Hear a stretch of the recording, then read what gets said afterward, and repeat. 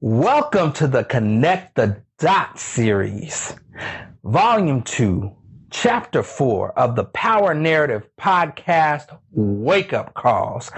I am your host, B. Green, aka Belief Narrative, empowering you through awareness, inspiration, and motivation through the power of story. Pretend with me for a moment that you are on the game show, The Family Feud, facing off against another family, and Steve Harvey asks you this question. Name 4 things that you can do to support the Power Narrative Podcast. Hit the subscribe button. Like the video. Leave a comment. Share with friends. Good answer. Yes. The saying is true that there is power in knowledge and wisdom.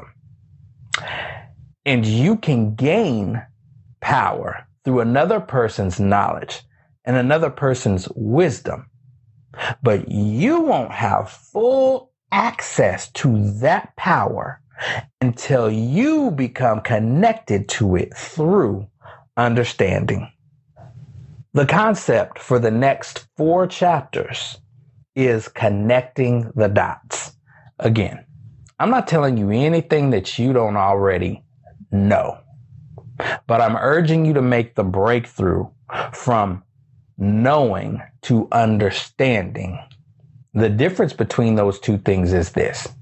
You can know a thing and still ignore it, but you can't truly understand something and remain unchanged. What are wake-up calls? I would say that they are nudges to get you to pay attention, get you to go in the right direction, to respond appropriately. In theater, a wake-up call would be known as a cue. A cue is the last spoken words of one actor's dialogue that the next actor to speak needs as a signal to begin. In life, cues are not always verbal. They say that 93% of communication is nonverbal. So there are cues, signals, wake-up calls that life sends that if you are not paying attention can pass you right on by. Understanding your wake-up calls in this context means increasing your ability to catch the cues that you formerly missed. We will be discussing physical, social, and spiritual cues for the remainder of this month. Missing them adds up to missing the lesson. Gaining this skill adds up to increasing your ability to properly connect the dots. Missing cues. All right, let's plug in. Now, there was a time in my life where I often felt angry. It's not normal for me. I often yelled. It's also not normal. I don't like arguing. I felt heavy amounts of stress. I wasn't sleeping well. I sweat profusely for nothing. Now, the more I yelled, the more I seemed to be ignored, encouraging me to go deeper into anger and displays that were out of character just to be heard. No one was listening. And it started with me.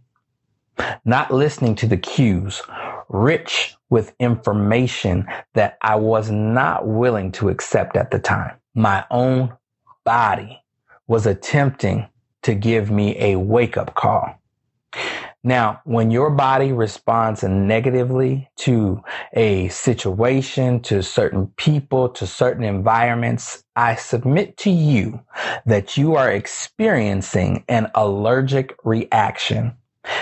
A condition where your immune system reacts abnormally to a foreign substance to you that the body ingests or comes in contact with.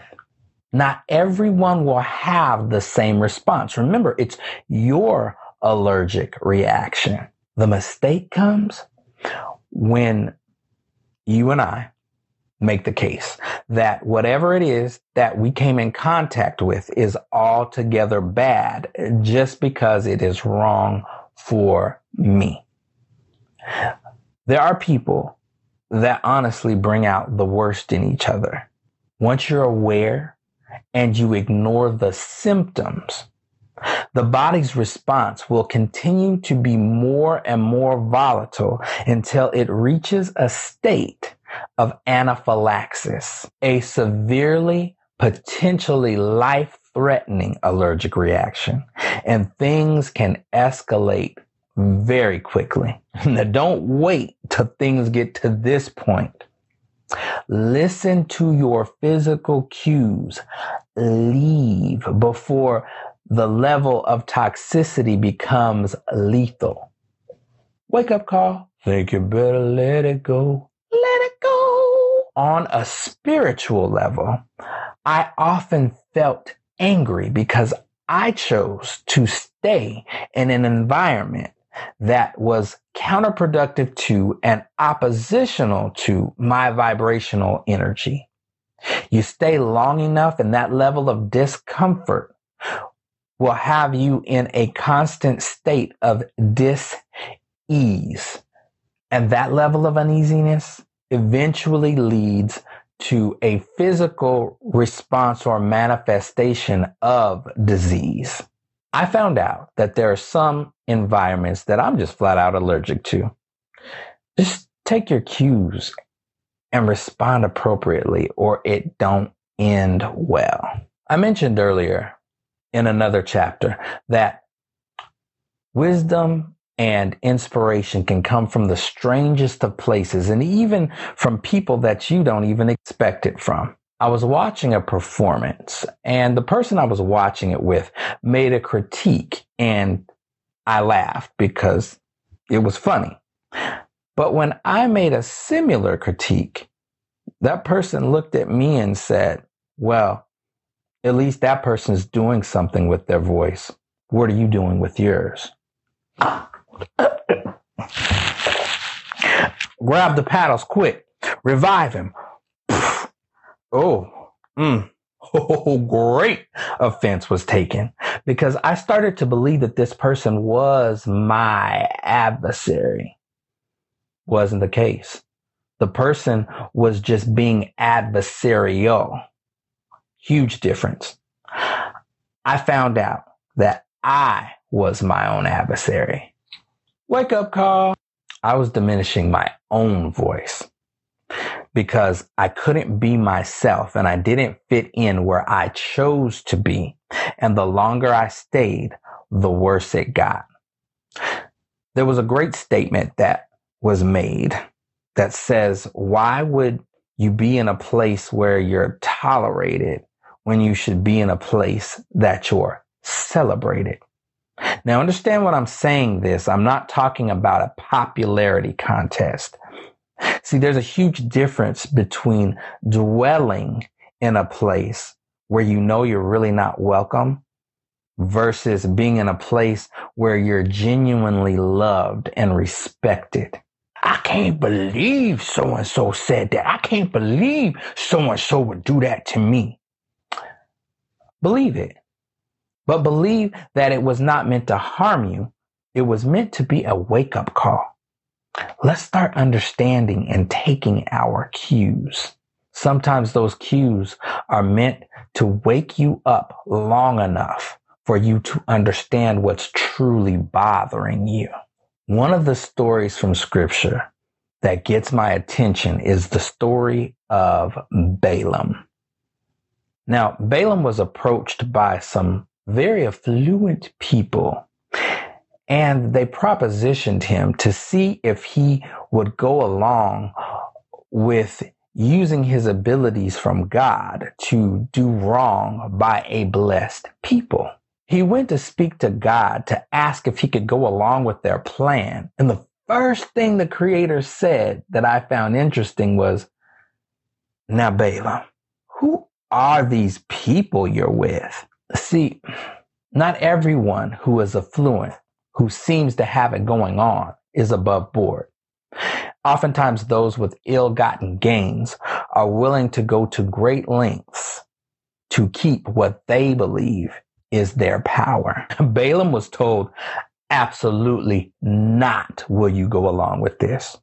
But see, the issue was Balaam was more impressed with their affluence. He was more impressed with what he thought he could gain from those people than he was from the instruction of the Creator. Now, don't act like you and I haven't been there. There have been times where we've been told, this is not the right thing, this is not the right time for you, but you ignore your needs for your wants. Balaam was like, if I could just get in good with these people, I kind of like the status that they have. I want the lifestyle that they have. So when he went to go tell them God's answer, what happened? They upped the ante of their offer. And Balaam said, let me go talk to God some more about it. As if the answer was going to be different. And guess what? God said, go ahead, go with them, but wait for my answer. And God sent an angel out there that Balaam could not see with a sword waiting to get him, since Balaam was so blinded by what he wanted versus what he needed. Now, Balaam got on his donkey and he was riding along, but his donkey could see what he could not. And as they were going down the pathway, the donkey saw the angel with the sword and went around. It was like, I ain't going that way.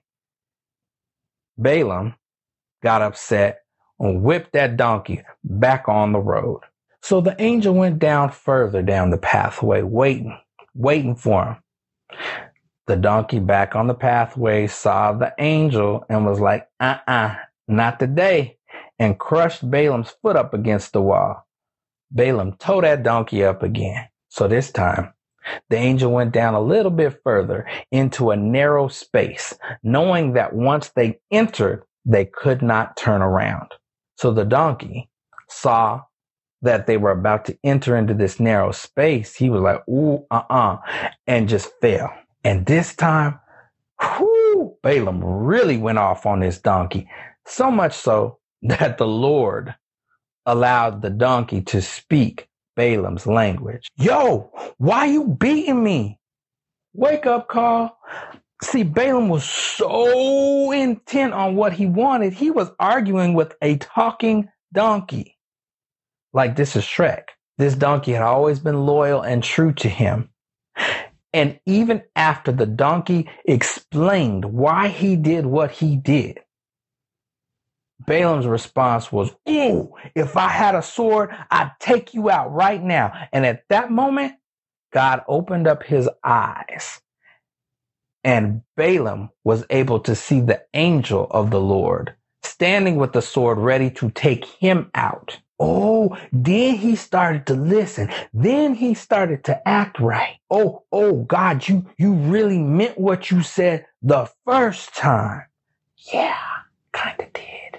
See, at first he knew what God said, but now he understood what God said. The challenge question is this. What wake-up calls have you been ignoring? What has your life been attempting to teach you? And if you know what I'm talking about, what's it going to take for you to understand? To change the narrative in your life, take the next step. Invest in yourself and book a life strategy coaching session with me at www.beliefinteriordesign.com. Let's start the journey of making belief reality.